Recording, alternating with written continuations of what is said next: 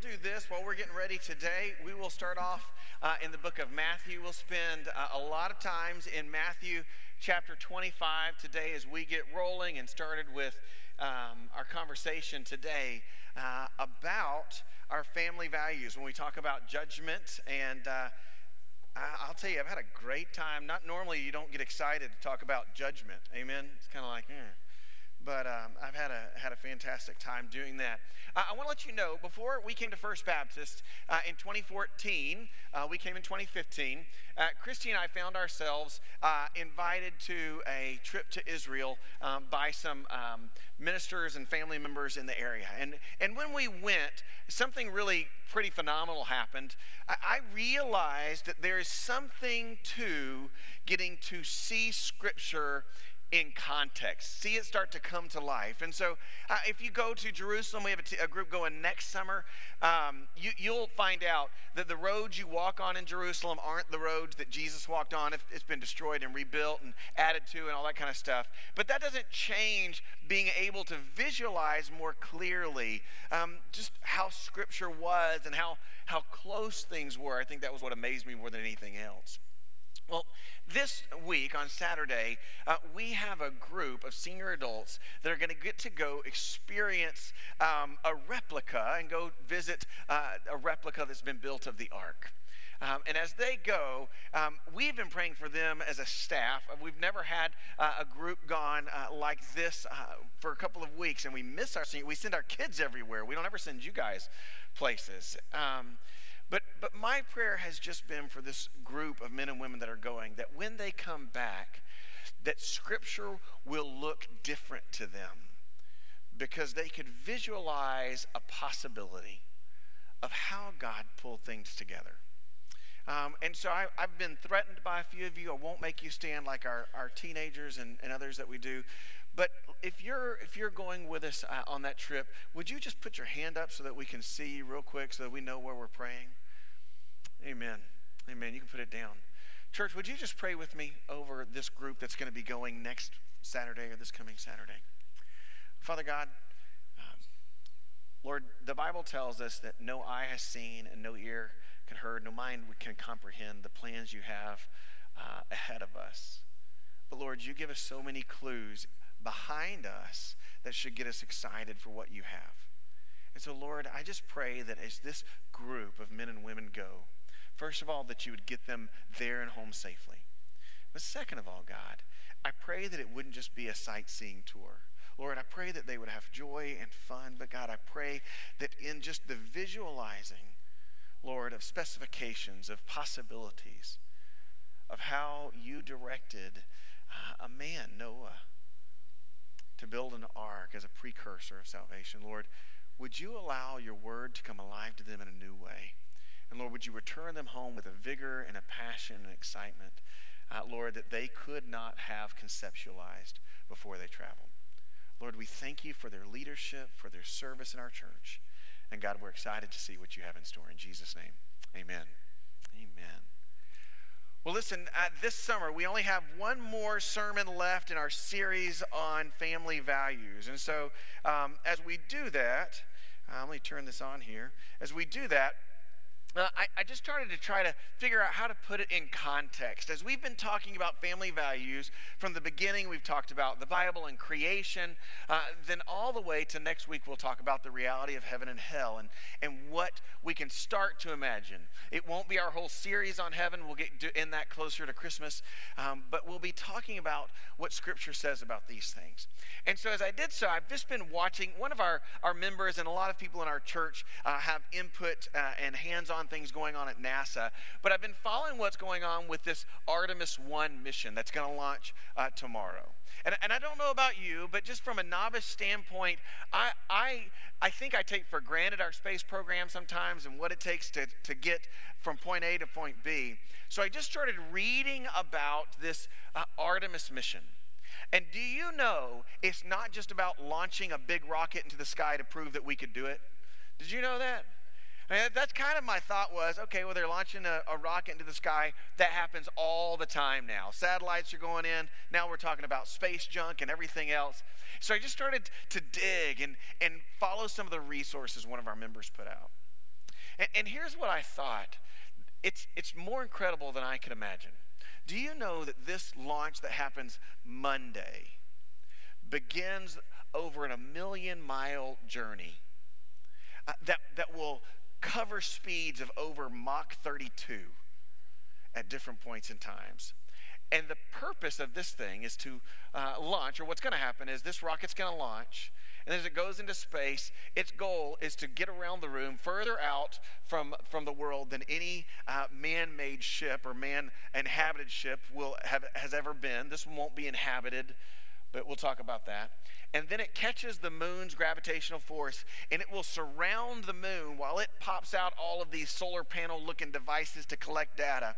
And it will circle for a while, and then the goal is to slingshot it home faster than any vehicle has ever come home and have the pod land safely in the ocean so that if someone was inside, they would be safe at the end of the trip. And now we've gotten used to shuttle missions and this kind of thing, but let me tell you, the reason this is called Artemis 1 is because this is the gateway, this is the door. If this mission accomplishes itself, then it opens the door for manned flights to establish a presence and a base on the moon. It opens the door for exploring anything beyond the moon in man-made ways. Like this little tipping point that's going to happen tomorrow is incredibly important for decades to come. It's not just putting a satellite up in space. And then I started to look at all of the work that's gone in behind this. You see, this mission is the beginning of a new phase, but it's the completion, the culmination of a previous phase. And so when you see this ship, when you see the news, and everybody's making a big deal about it, I want you to know it is a piece in a puzzle that's central to what is to come when it comes to space exploration. In fact, they're not calling this simply a government mission. It's a cooperative United States mission because of all the private companies that just have so much involved in this.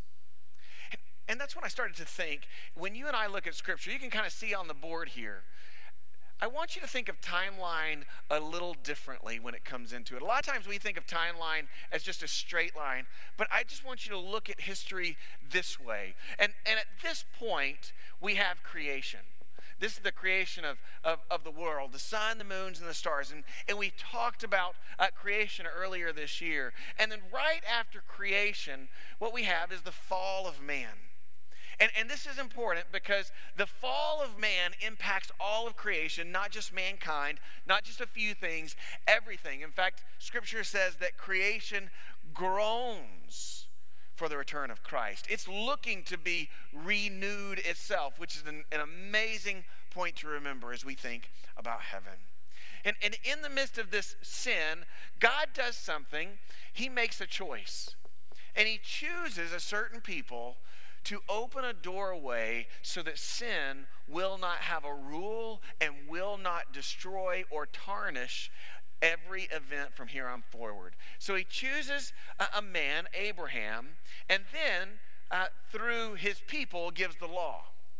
And the law is for one purpose: to prove to God's chosen people and everyone else in the world that sin that has infected creation is not overcomable by good works. In other words, here's the law, keep it perfectly, you can't do it. Right? That's the point. And so in this period, in the midst of this, God instills this idea called the Passover. It's not forgiveness, it's this Passover. In other words, I'm just going to not hold you accountable right now for your sin.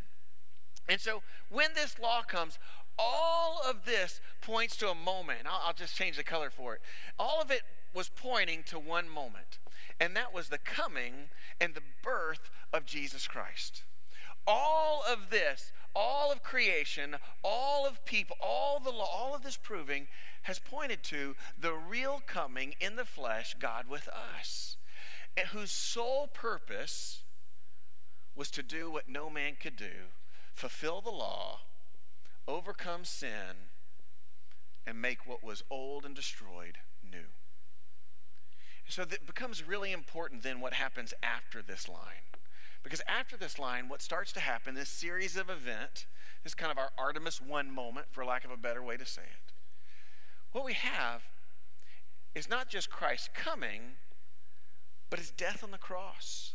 And not just his death on the cross, but his resurrection. In fact, Paul would say, without the resurrection, then none of this matters. We're all the way back here proving that we can't have the law. If Christ didn't die and rise again, if that did not happen, then it doesn't matter that he came, because he fell victim to the consequence of sin just like everybody else.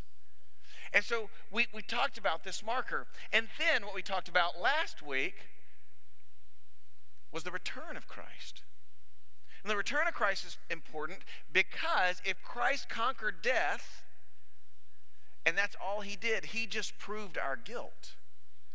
But in his word, he promises that he has borne our sin, that he has borne the consequence of our sin, that he will return for us, that where he is, we will be also, that he goes to prepare a place, he'll come back for us. And so Christ coming back, his return in this order is greatly important. And then we get to our last two parts of our timeline, and I would almost flatten it here, is after the return of Christ, we have this day of judgment. And after judgment, we kind of have what I would call our final state. Like what we can expect forever moving forward. Now here's what's interesting. Just like Artemis, it's all got to be in order, God's order. See, here's the deal. If Christ came after sin, but before everyone else was going, we wouldn't know the justice of God in the same way. We wouldn't see how God works. But in the proving of our inability to earn salvation, God says, listen, at just the right time, Christ came and he died for us. And so the order of what we're talking about matters. And here's the thing. Judgment, we talked about it last week. We don't know the time, but it always seems like the return of Christ is further and further away. It's not something we talk about or think about very much, which makes us not think about judgment very much. But what's funny is, if you go back and you watch, some of you are great readers, some of you are great movie watchers, right? I tend to be on the movie watcher part. A lot of time, I know the book is better, but I can watch the movie in an hour and a half. Y'all follow me? The book takes a little bit longer. So I just went through some movie themes about judgment. And here's what I found, is that knowing that this day of accountability is coming is not new. I think God has put it in our heart that we all know, if we're honest with ourselves, that one day there will be an accountability that's had for our life. And when the world thinks of it, it has some different theories. First of all, I saw a movie based on intelligence. If you were smart enough to figure out your life correctly, you got to move on to the next life, right? I would be toast. Some of you are thinking this would be good. But intelligence was part of our cultural shift. Then it was willpower. If you just had the will to get it right, I think about the movie Soul that Disney made. You just have the will to make it work. Then what you can do when the day of judgment for you to go from point A to point B comes, you can bypass that because you have the willpower to overcome it. There was a movie about negotiation. Like the day of judgment has come and you make a deal. Oftentimes what's funny is the movie doesn't make it with the Lord, it makes it with the devil, as if he's the one who stands able to do that, although he's condemned. But this negotiation skill on the day of judgment will help you navigate those waters. I saw another movie, and this now we start getting into normal life. It's just about works.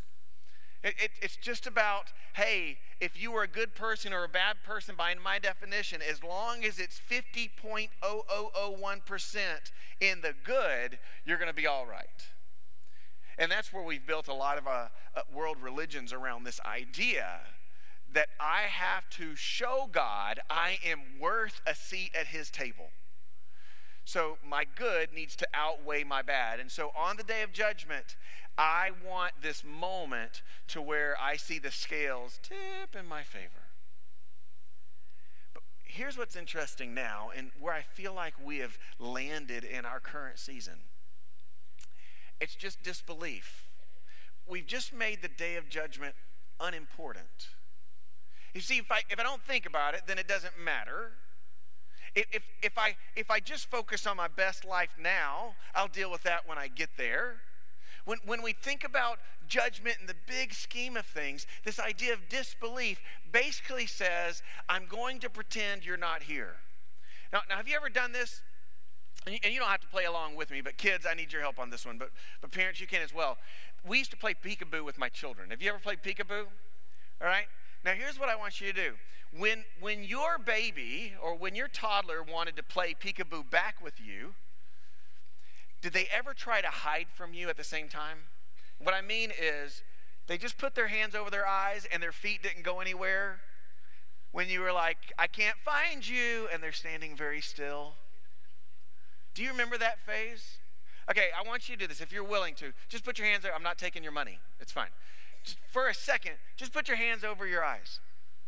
Right? Now, I just untook mine off. I can still see you. Okay, you can move them down. I just want to let you know it doesn't work. Okay? As we think about disbelief, who we tend to try to do is we try to deceive ourselves. And when we look at history, not just our opinions, we start to find out that intelligence, there's never been someone ever intelligent enough to figure out the law. That won't work. Willpower, there's never anyone that had a willpower enough to be a perfect person. The moral standards that we have fix ourselves. Negotiation, we don't ever have anyone to negotiate with. God, I know I shouldn't do it. If you're guilty, you may want to negotiate consequences, but you're still guilty. Works doesn't work, and disbelief just creates a whole new timeline.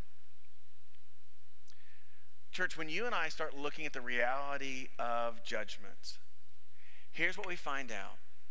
Every man-made thought, intelligence, willpower, negotiation, works, and belief fails an authentic test. It fails a biblical test. It fails an intellectual test. It fails a legal test. It's not just.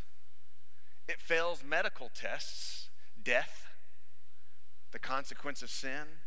It fails a moral and social test because man-made standards, they fall apart.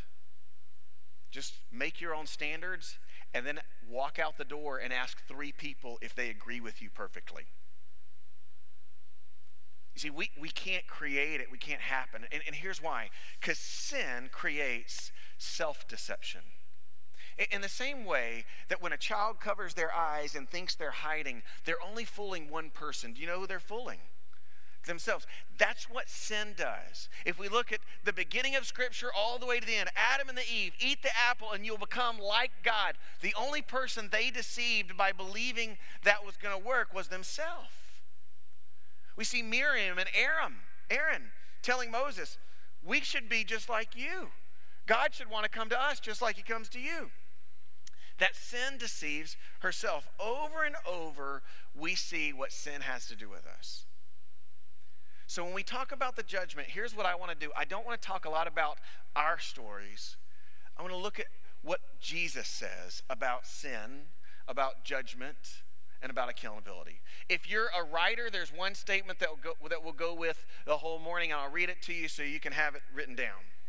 That when you think of the day of judgment, here's what I want you to be aware of. Let me change that so that the screen people like me better. When you think of the day of judgment, here's what I want you to think of. It is a day of accountability for your authentic or for the authenticity of your relationship with God. That's what it is. It's not a day to negotiate. It's not a day to outthink and outsmart. It's not a day for proving. When Scripture talks about the day of judgment, it's simply a day where every human being will be held accountable for their relationship with God. God won't need some judge's outfit on. He won't have a gavel. He won't show your life on a screen. In fact, every biblical standard, every biblical picture we start to get about judgment follows this pattern. So if you're with me, let's just read about the day of accountability today for the next 15 minutes. And we'll walk through this. Matthew chapter 25 has 3 examples in it. And we'll go through all 3, starting in verse 1 through 13, with the first example about the bridesmaids and the bridegroom. The Bible says this: "Then the kingdom of heaven will be like 10 virgins who took their lamps and went to meet the bridegroom. 5 of them were foolish and 5 were wise. For when the foolish took their lamps, they took no oil with them. But the wise took flasks of oil with their lamps. As the bridegroom was delayed, they all became drowsy and slept. But at midnight there was a cry, 'Here's the bridegroom. Come out to meet him.' And then all those virgins rose and trimmed their lamps. And the foolish said to the wise, 'Give us some of your oil, for our lamps are going out.' But the wise answered, saying, 'Since there will not be enough for us and for you, go rather to the dealers and buy for yourselves.' And while they were going to buy, the bridegroom came. And those who were ready went in with him to the marriage feast, and the door was shut. And afterwards the other virgins came also, saying, 'Lord, Lord, open to us.' But he answered, 'Truly I say to you, I do not know you. Watch therefore, for you neither know the day nor the hour.'" Now, a couple of things I want to tell you about this picture so that you're framing it correctly. First of all, first century Palestinian area and what's going on. When we see virgins and bridegroom, we start getting modern, distorted, sinful pictures. Let's bring us back in time.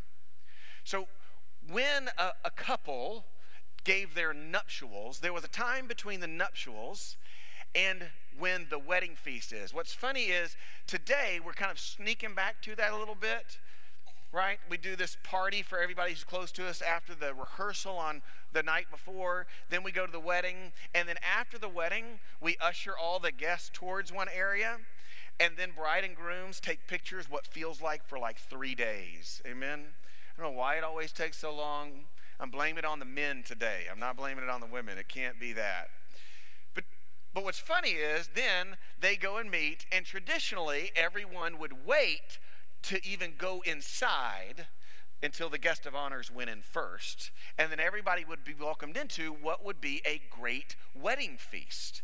And a wedding feast in Scripture was the blessing of the kingdom of God. It's over and over. You can find it, the picture of it there. And so what this image shows us is that when somewhere between the nuptials and arriving, the bridesmaids, if it was night, they would take jars of oil and torches, cloth torches, and they would kind of like make a runway celebration. Again, we do it on the way out. They would do it on the way in. And so they would wait. And in this story, the bridegroom and his bride are taking a little bit longer than anticipated. And so the bridegrooms come together, the bridesmaids come together, and it says that they're waiting, but some of them didn't anticipate how long it was going to be, and so their jars of oil were dry. And a torch without a jar of oil is like a cell phone without a battery. As you follow me? Like it doesn't do anything. It just flames out. And so in this story, they say to the other bridesmaids, "Hey, we don't want to look like we've missed out. Give us some of your oil." And the other bridesmaids say, "We can't do that because they said he's coming, but we don't know how long and we want to be ready. But you go buy some, and when you come back, you'll be ready." And so they go to buy some. The bridegroom comes. They go in. All those who were prepared went in with him, and the ones who were not there miss out. So let's talk about what this speaks to accountability. It's brilliant, number one. First of all, what do we see? One, everybody knows what's going on. See, the Lord isn't deceiving us about the truth. Creation declares the glory of God, that the mysteries of God are being revealed in the flesh in the coming of Jesus Christ. In the story, what God is saying is, I am just. There's no one in the face of the earth that doesn't know that they are not perfect and that sin is a part of their story. And creation then pointing to my son, and my son pointing forward to what he has done and will return. everyone knows what's going on. But here's the other thing is, everyone knew what their role was. All of these bridesmaids, they knew that their point was to be prepared for the bridegroom whenever he came. And then everyone had an expectation that if I'm standing in this line holding this torch for the bridegroom, that I'm going to get to go in and feast with him. And I'm going to get to be a part of this wedding celebration. Now here's where it gets kind of amazing. Why did Jesus say 10 virgins? Well, it was a symbol and a sign of faithfulness, of good living. Right? I mean, when you think about Mary and Joseph and when she was found to be with child before Jesus came and before they were betrothed, the Bible says that Joseph decided in his heart to marry her silently. And we know that he's a good person because he chose, even though he felt wronged, to respect her. And so what Jesus says is all 10 bridesmaids in this story have lived a life of good works. That's not the issue when it comes to who gets to eat and drink in the kingdom of heaven. Your good works do not get you in. Because a just God says, even though you have good works, you are still guilty. So when you and I think of the day of judgment and we read the story of Christ, God has a role for every image bearer to play. He doesn't keep a secret about salvation. If you're hearing the word today, he's telling you the truth. But your good works, your good living, if you teach Sunday school, if you tithe, if you go and build orphanages around the world, if you pick up the tab for random people at the restaurant, it doesn't matter. Because it's not about how you've lived, it's about something more. See, the only thing they didn't know is when. And when starts to show something about these ladies in the story. It shows this. It shows who are all in for him. You see, as Christians, we love the reality of the truth that once you are saved, you are always saved. Amen? That is a true statement. But the problem is we don't often test the reality of our salvation. A lot of times, like children, we find ourselves saying, I believe that Jesus is real, or I love Jesus. And that's fantastic. You must do those two things. But if Jesus is not your Lord, you're not saved. And what does Lord mean? Lord means I submit everything I have into your hands and you lead me. And the story here is of 10 bridesmaids who know their role, who have honored, who said, I want to be a part of that group, who said, I want to be in the family, I want to be at the feast, I want in, but half of them said, you can't have every area of my life. I need to hold a little bit back. For some of you, that may be your family, your children. It may be your hopes and your big dreams. It may be the sin that you're unwilling to confess to him. You know you better than I do. But on the day of judgment, here's what happens. We realize that we fall short if we don't invest everything into the lordship of Jesus Christ. That's the lesson of accountability. On the day of judgment, the Lord will make it clear to you and me if you invested everything into him or if you didn't. In church, the Bible says that narrow is the gate, and we think there are billions and billions of us that are fine on the narrow gate. But the reality is, the Lord says otherwise. Look in your Bible at the next passage of Scripture, verse 19. Verse 14. It's the parable of the talents. For it will be like a man going on a journey who called the servants and entrusted them to his property. He gave one 5 talents, another 2, another 1, each according to his own ability. Then he went away. He who had received the 5 talents went at once and traded with them, and he had made 5 more talents. So also he who had 2 talents made 2 more. When he had received the 1 talent, but he who received the 1 talent went and dug in the ground and hid his master's money. Now after a long time, the master whose servants came and settled accounts with him.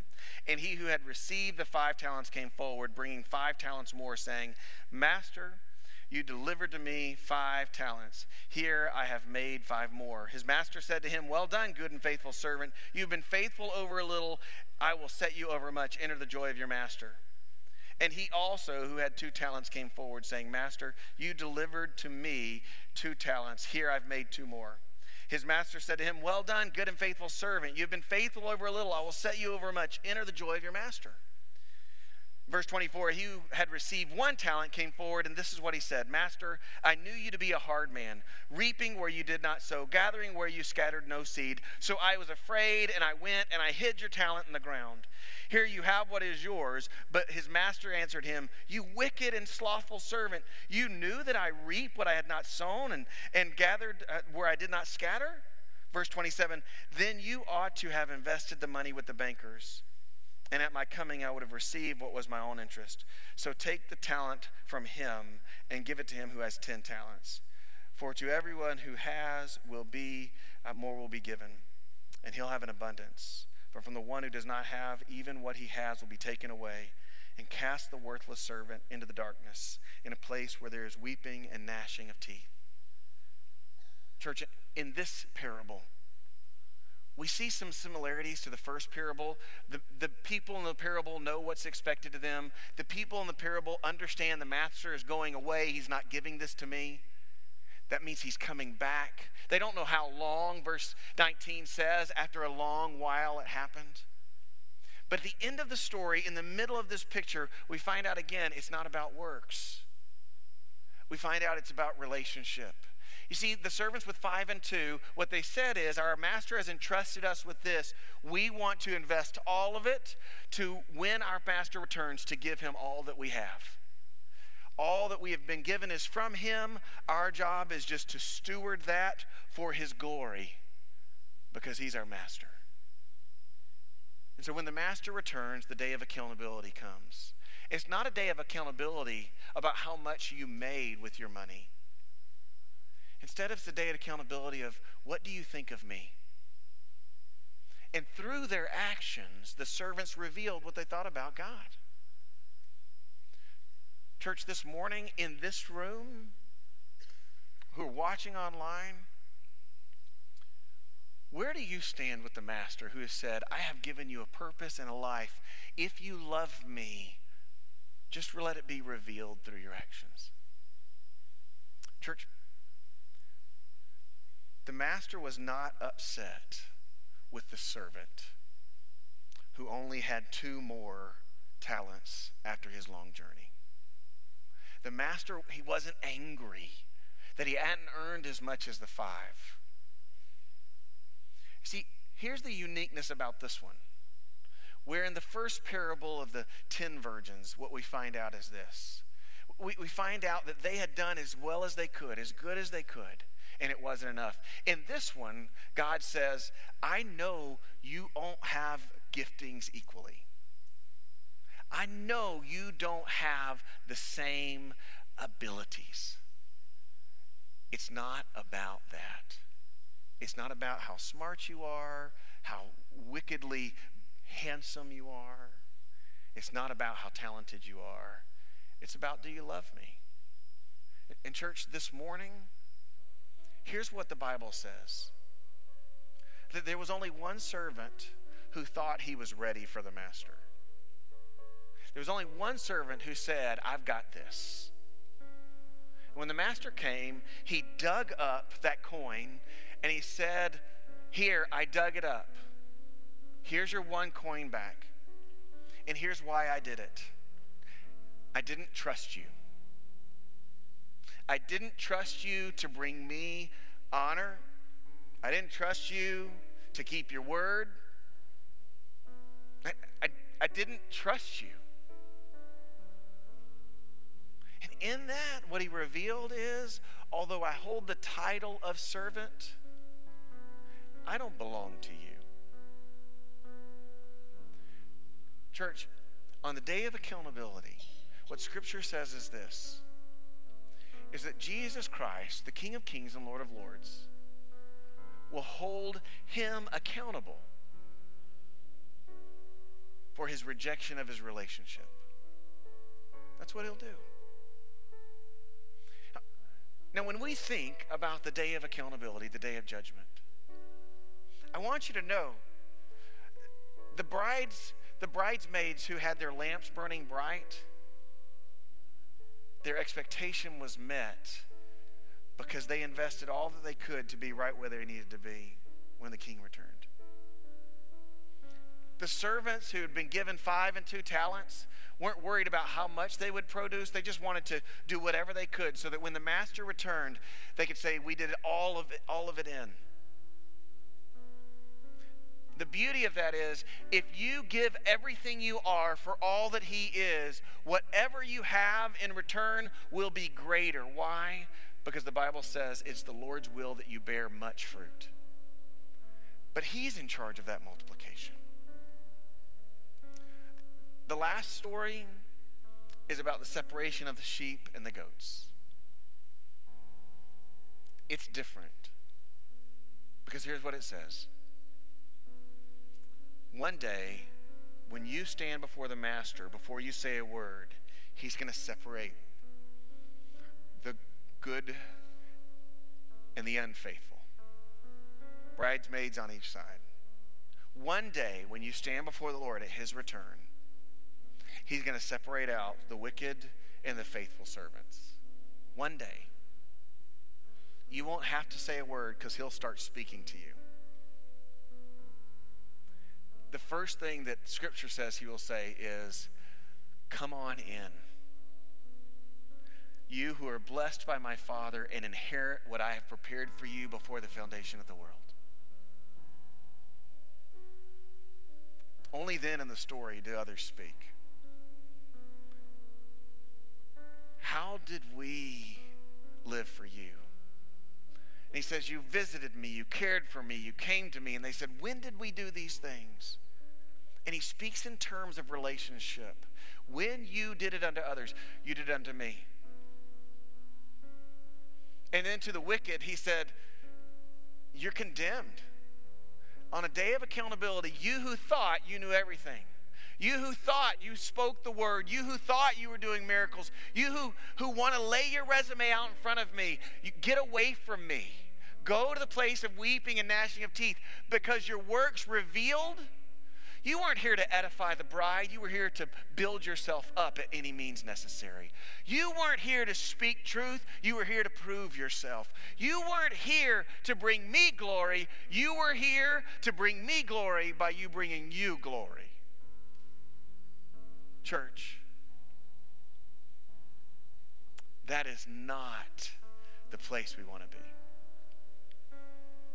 So this morning, with crickets flying everywhere,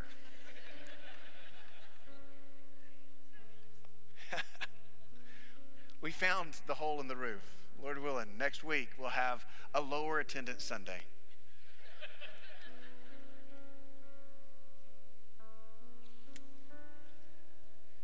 But on that day, it's not about how good you are. It's not about how smart you are. It's not about how many good things you do. It's not about how you've deceived yourself. It's not if you hold the role of deacon, pastor, life group leader. The praise of men matters not. The day of judgment is simply this. It's a day where the Lord reveals to you what your heart already knows. How real is your relationship with the King of Kings? Let's pray together. Father God, we love you. Lord, this day, God, we know all we need. Lord, you haven't left us wanting. Your goal is not to deceive us or to test us. Lord, your heart and your desire is that we just know you. And that every breath we take and every moment that we live on this earth, God, that we just simply live like we are betrothed to you. Faithful, joyful. Lord, when the day of accountability comes, Lord, there is no man or woman whose praise matters a bit. The whole world could say, if that person doesn't go to heaven, then no one is, and the whole world's opinion is pointless. Because it's about our relationship with you. Just like the bridesmaids, we cannot share salvation. We can only point people to go all in. So Lord, would you find us ready? Would you find us fully committed to you, believing that creation fell because of the sin of man, and that you sent your Son to be the perfect sacrifice, to do what we could not do, so that we might overcome death and the grave because of his work and his witness. Lord, when the real day of judgment comes, Lord, don't let us be surprised. Lord, would you protect our heart from being deceived? And instead, Lord, would you allow us to be found faithful in our relationship with you? In Jesus' name.